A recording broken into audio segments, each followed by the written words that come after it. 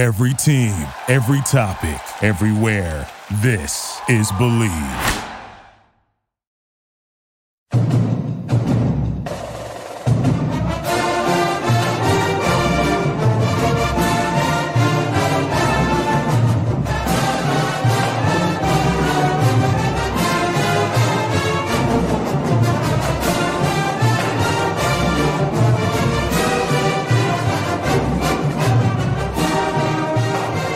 Back to another edition of the Night Report podcast. I'm Mike Broadbent. Joining me is Chris Nalwasky, Rutgers beat writer.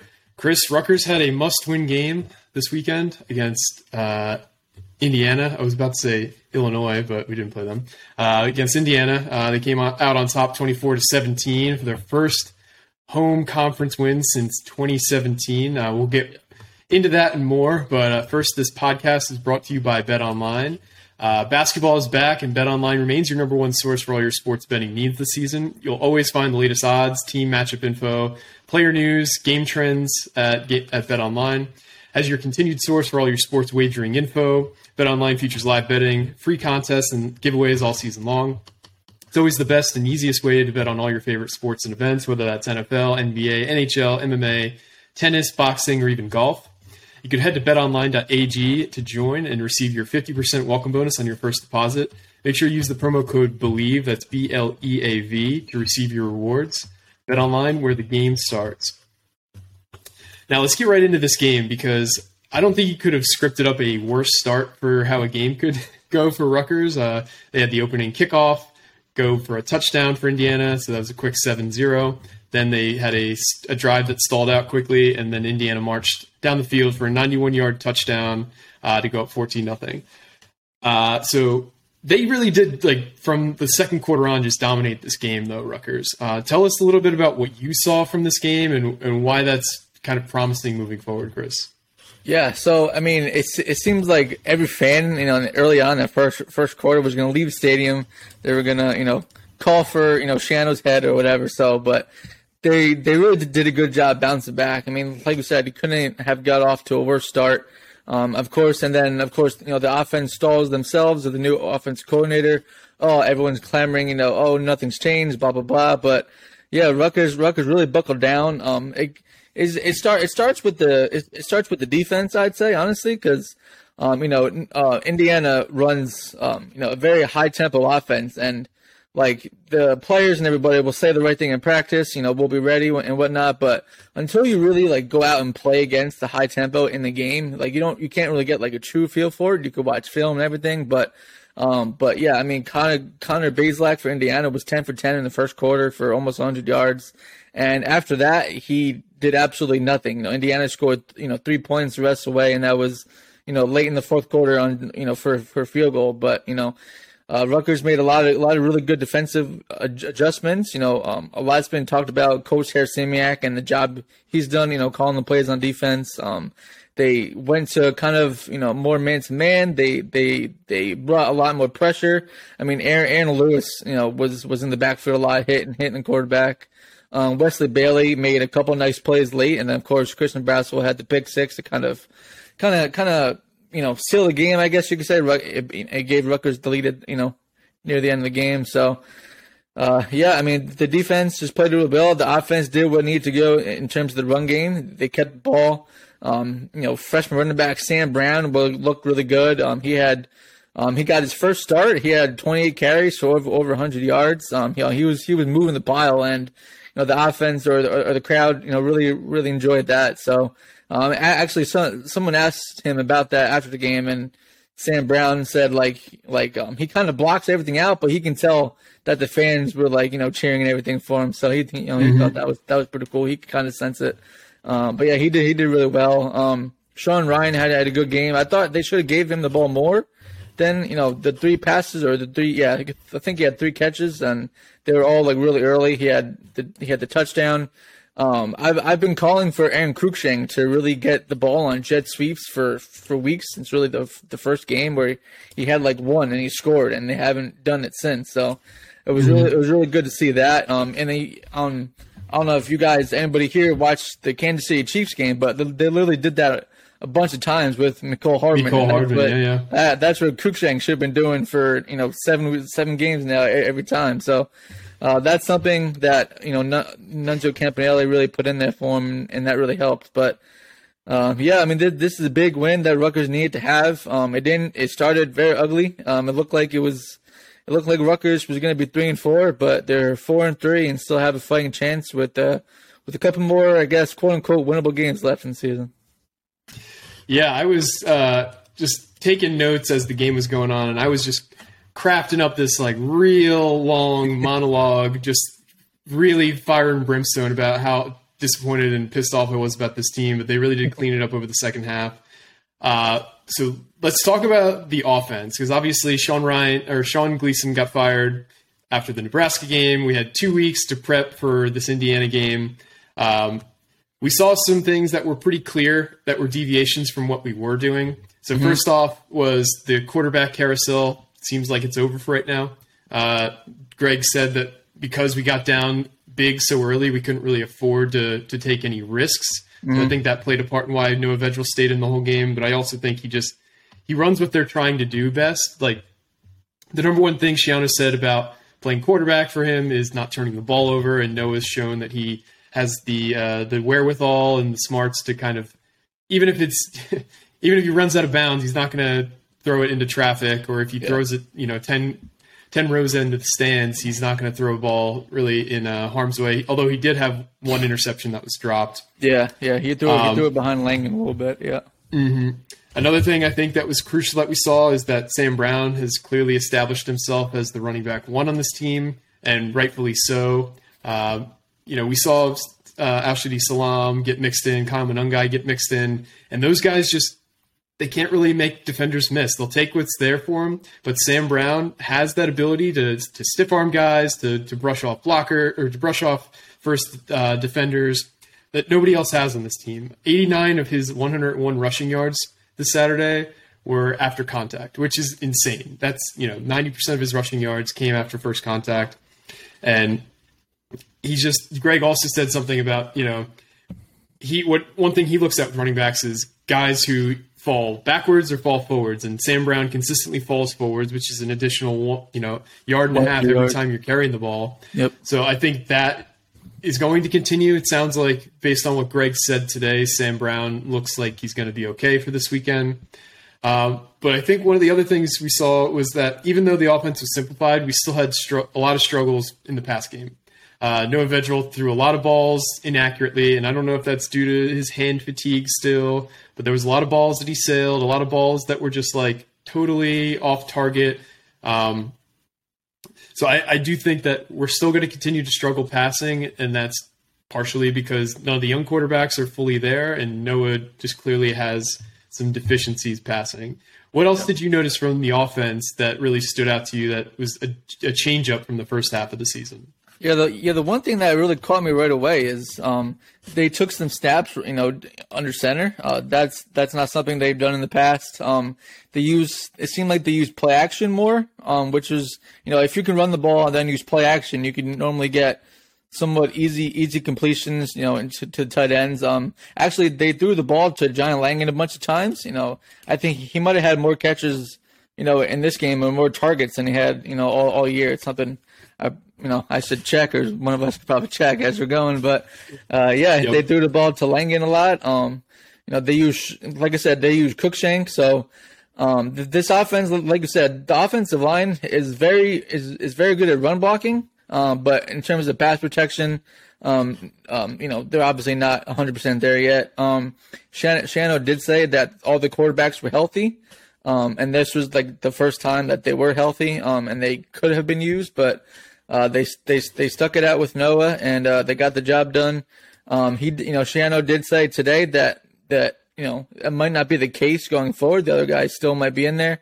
But one thing though that was telling, he did come out and say that Gavin Wimsatt was the number 2 quarterback and Simon was the number 3 quarterback. So he actually gave us, some depth chart info there that he probably didn't maybe realize he did, but he did anyway. But the offense wasn't too much different, but there was some wrinkles, and there were some good ones, honestly. Like I said, with Cookshank, they gave the ball to Sam Brown, took snaps under center. So I think we'll see, those things going forward again. Yeah, I think I was also reading that Gavin looked pretty good, or Shiano made a point to say that Wimsatt looked good in like a developmental practice this Saturday, like one of his best practices he's had. So it sounds like they're, based on everything Shiano's saying, like he wants to get Gavin more snaps somehow. And I think he probably would have played more if we didn't get down to such a big deficit early in the game. Like if we had a game like Indiana last year where we're up by like multiple scores for most of the game, we probably would have seen more Wimsatt. But because we couldn't afford to make any more mistakes, that we just rode out Vedral for the whole game. Sure. Yeah, 100%. So you kind of talked about like winnable games moving forward. So Rutgers is 4-3 on the season, 1-3 in Big Ten competition.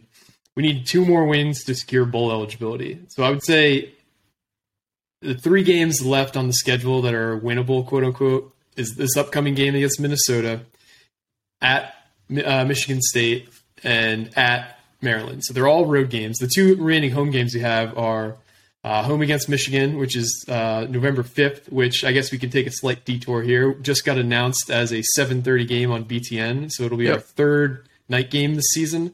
So that should be a pretty cool environment, especially if we show some life against Minnesota, which I think we will. Mm-hmm. And then we have a home game against Penn State as well. So what is your read on, where would you put Rutgers' chances on making a bowl if you had to give a prediction right now? Give a percentage chance, I'd say. Percentage chance? I think we definitely have a shot against Minnesota and Michigan State. I don't know about Maryland because Maryland just blew Rutgers out of the water last year, and they probably will get Talia Tagovailoa back at that point. I know he didn't play this past week, and I mean they still beat Northwestern without him, so they definitely have a good team, a good offense. But I mean, percentage wise, I don't know. I'm not good at percentages here, but I think definitely the two most winnable games is Minnesota and Michigan State. The last time that Rutgers went to Michigan State was a season opener a couple years ago, and they had like seven takeaways on defense, and they really did a good job there. Michigan State isn't what they were last year. Definitely not. They have their best players in the NFL right now, and he really made that team at running back, Kenny Walker. But yeah, I think those 2 games are definitely more winnable games, and for whatever reason, Rutgers plays better on the road too. So maybe they do sneak that Maryland game. But last time Rutgers had 5 wins last year going up against Maryland, and obviously that didn't end well there. So you can never count on beating Maryland. But yeah, so definitely I'd say at least those 2 games, and I think it even possibly could throw Penn State into the mix. I mean, they have a really good team, obviously, but it's a home game for Rutgers, and everyone knows, every Rutgers fan I guess knows the hatred toward the Nittany Lions. So I mean, I'm sure the team will be up for that one. And I mean, Rutgers did beat Michigan in the past. Now Michigan has a much better team than they did in 2014 when Rutgers beat them. But it is a night game. The atmosphere should be a good one. So I mean, anything's possible at this point. But I'd say definitely Minnesota and Michigan State are your 2 best bets. Yeah, I'd agree that those are probably the 2 games the coaching staff is looking at as opportunities to win, because if Tagovailoa is back, that's going to be a very high-powered offense. And the last game of the season, you don't want to, rest your hopes on the last game of the year again. And Minnesota is currently dealing with a rash of injuries. Their quarterback missed last week, who's one of the top-rated quarterbacks in all of college football, and Tanner Morgan, who's like a 5th-year senior. He missed the game against Penn State due to concussion. Their backup is a redshirt freshman who's not very good. And Michigan State, they've lost 4 of their last 5. Their next 2 games are going to be at Michigan and at Illinois, who are both ranked. So they could come into the game really beat up and kind of down in the dumps, sitting at like 3-6 against Rutgers in that game. Mm-hmm. So that'll be something to take a look at. But something I do want to talk about from this past game is how well the defense played, especially with adjustments. It seemed like to start the game they were playing a lot of zone, a lot of soft coverage, and they did a great job of adjusting and playing a lot more man, putting a lot more pressure on the quarterback. in the last 3 quarters of the game. Because like you said, he started off the game 10 for 10 for like 97 yards. The run game started off like, I think 7 carries for 39 yards and a touchdown. And over the last 3 quarters, they went 13 for 31 in terms of passing with an interception. And I think they rushed for 21 carries for 39 yards. They were under 2 yards a carry over the last 3 quarters. And this is just a continued excellent job by Coach Harasimiak and his staff, because all year we've been just really doing well on defense. I think we're the number 7 overall in terms of total defense this year. Yep. And that's including a game against number 7 now. Yep. And that's including a game against one of the best offenses in football in Ohio State. But we did hold Ohio State to over 100 yards less than their average on the season. So what are you seeing from the defense that's really making them as dominant as they've been all season?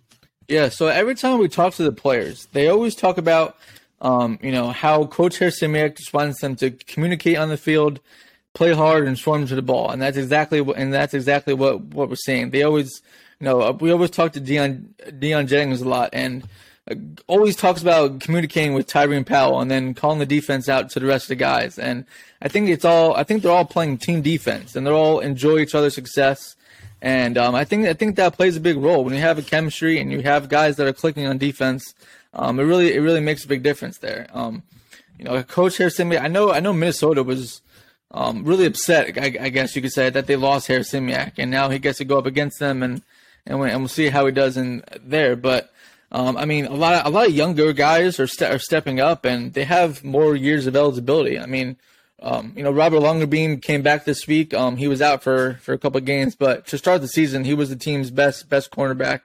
Even a lot better than Max Bellin, who a lot of people pegged to be, maybe a draft pick this year, but Longerbeam was outplaying him by a long shot. Aaron Lewis has been a monster this year at the end. I think we had talked earlier. You said he was number 14 in terms of Pro Football Focus, I think. Yeah, in terms of PFF, he's the number 14 overall defensive end out of 500 eligible defensive ends, and Christian Braswell is the number 2 overall corner out of around 600 qualifying cornerbacks. So these guys are really performing well in the eyes of not only our fans but also nationally as well. Yeah. Christian Braswell came up with the big pick 6 in the game, like I mentioned. He was banged up. He was supposed to play last year, but he got banged up. He's every time he's played this year, he's done really well. He started this past week, played the most snaps, and I think he had the highest PFF grade on the team. So I think he had another three pass breakups, a couple tackles. So he's played really well, and the secondary overall has played really well. Kes Abraham has he missed this past game, but it sounds like he might be able to go this game coming up. Christian Isian has been steady Eddie all season long.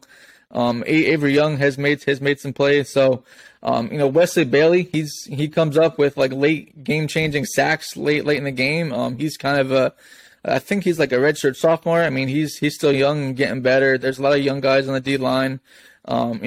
Someone like Maya Hines, who he doesn't even get tons of playing time with Keontae Hamilton and Ifan Major ahead of him. So I think they just rotate. A lot of young guys are getting better, and they all play together and communicate. And I think that's really contributed to how they've played well so far. Yeah, they've been super opportunistic. In terms of the defensive backs, all of our starting corners have multiple interceptions on the year. That's Max Melton, that's Robert Longerbeam, that's Christian Braswell. We've got, Shaquan Loyal had the pick 6 against Temple, who's a reserve. Yeah. So they're making do of most of the opportunities they get. There's not many dropped interceptions. There have been a couple, but most of the time they're catching them and making big plays, which has been huge.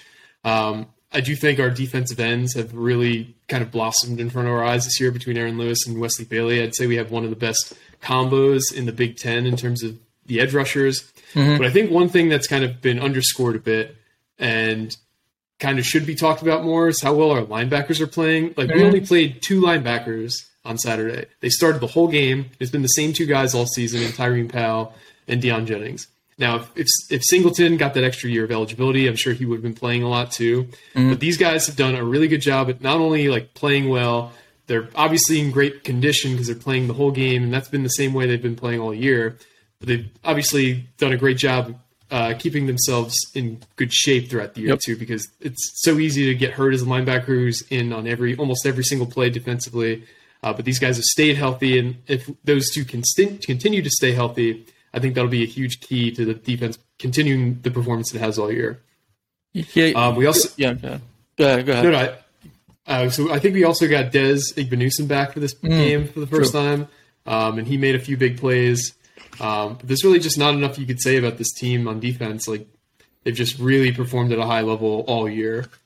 Yeah, and then I was looking at the Indiana stats again. I mean, Indiana just had 85 yards of total offense in the second half, and they had negative 2 yards.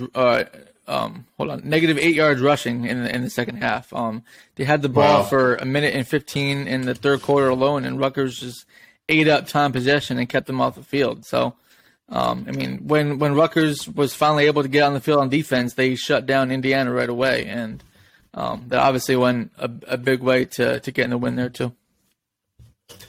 Yeah, a huge win for the program, keeps the bowl hopes alive, and honestly, it keeps the fan base engaged, because I think Schiano would have had a huge problem with the fan base this just keeping interest the rest of the season if they lost this one, because it would have set, I believe, an all-time record for the most consecutive home games lost in conference in college football history. I think Rutgers are tied for that. So it's great that we're not alone at that mountaintop, or mountain bottom, I should say.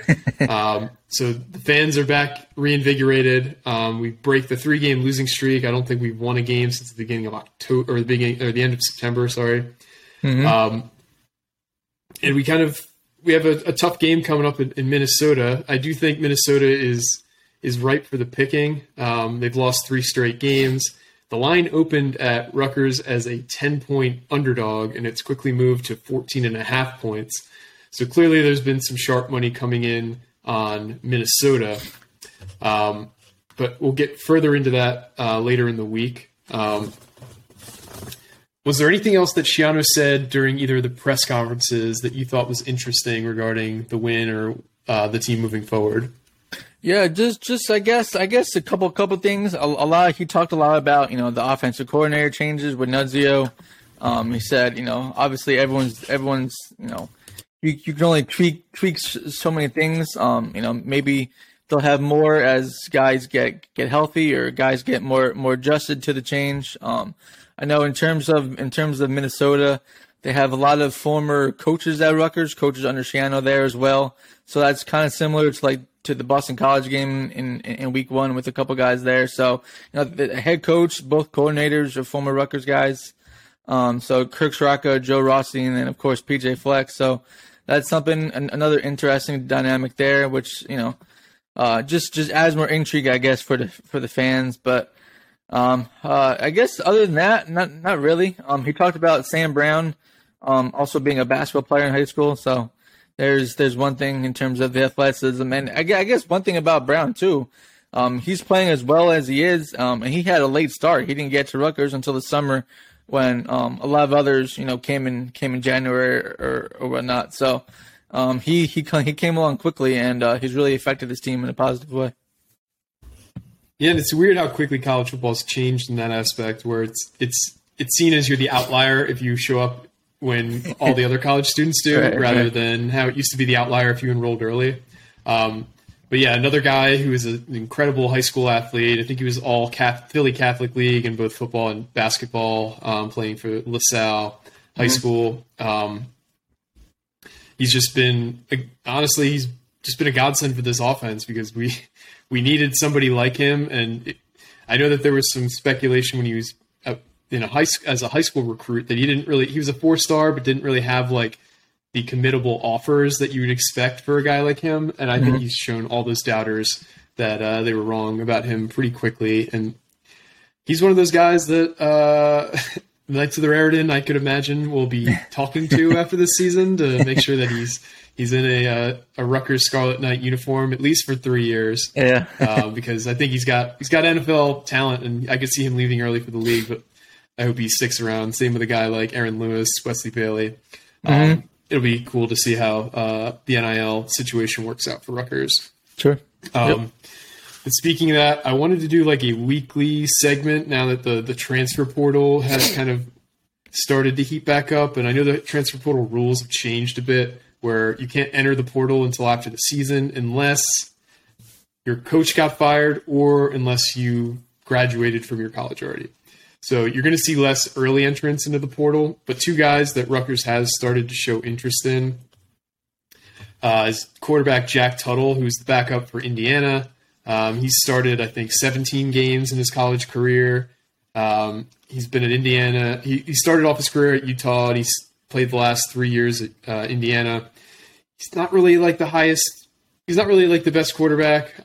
He's had a lot of struggles in his career. He's only a 55% career passer on 170 attempts in college.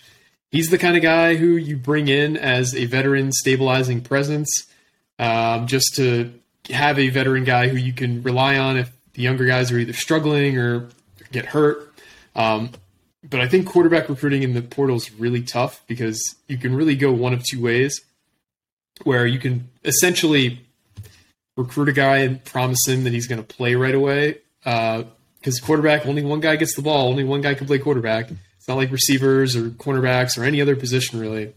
So if you're basically promising a quarterback you can start right away, you can probably get a decent one. If you try and get a guy to be a depth piece, it's going to be really tough, and the pickings are going to be pretty slim. So you're going to have to go for guys like Jack Tuttle, who probably aren't starter quality, but you'd want to be in your locker room and to be a mentor for younger quarterbacks. So that's kind of what I see him as, and we'll see, because obviously we need a quarterback in this class, whether that be a high school guy or whether that be a transfer guy. And right now we don't have a high school commit. We offered a few guys and then we backed off of them. But I guess we'll kind of have to see how that goes. The other guy it looks like we're showing interest in is a defensive back from Louisville. His name's Nicario Harper. So he's had a pretty long, windy path to where he's at right now. So he signed out of high school to go to the Southern Miss. He spent 2 years there, ended up transferring to Jacksonville State. He didn't really play much at Southern Miss, but he immediately became a superstar at the FCS level. He won Conference Player of the Year, the Ohio Valley Conference Player of the Year at Jacksonville State, and he also was a first-team AP All-American. He entered the transfer portal last year to use his fifth year to go to Louisville. He hasn't seen much playing time there this year, and he announced that he's going to be entering the portal again after 4 games to preserve that eligibility. He's the kind of guy that's going to see a lot of interest. Obviously, Rutgers could probably use a safety next year. They're going to lose out on Avery Young, who's graduating. I think they lose out on Christian Isian as well, if memory serves me correctly. So they're going to need. It's really hard to know, like, when the COVID years and red shirts nowadays. I know. I think definitely. I think definitely Avery's gone. I think Isian too, but he's like a maybe for Isian. I forget.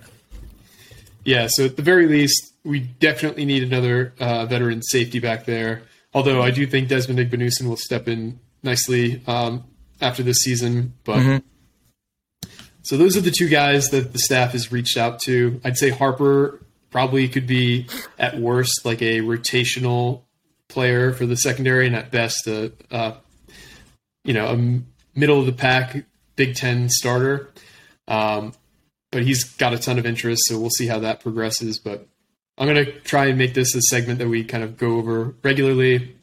I know Chris is not the recruiting analyst, but he could provide a little bit of intel where he's got it. But Richie would be primarily the person we could bounce these off of. But since he's feeling a little under the weather today, I'm just using Chris as my sounding board. So thanks again for tuning in, guys. It was an awesome win this past weekend. Chris, is there anything else you wanted to go over before we sign off today?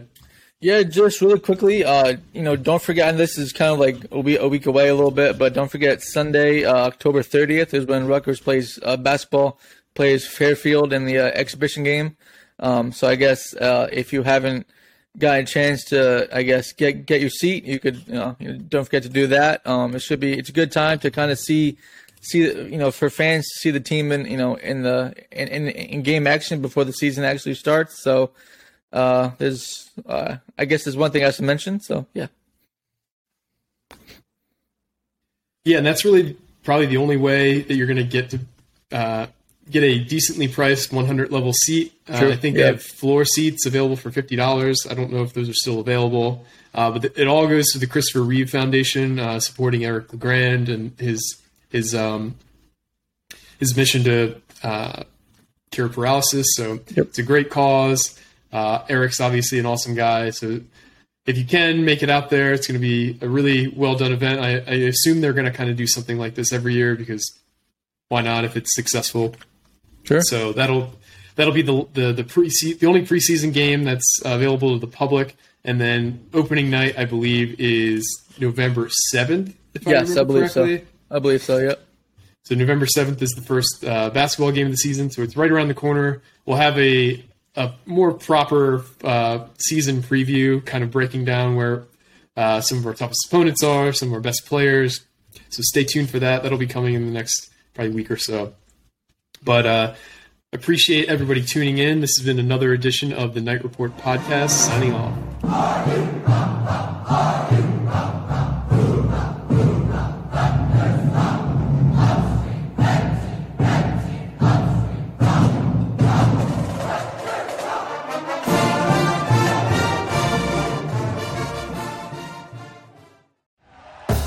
Thank you for listening to Believe.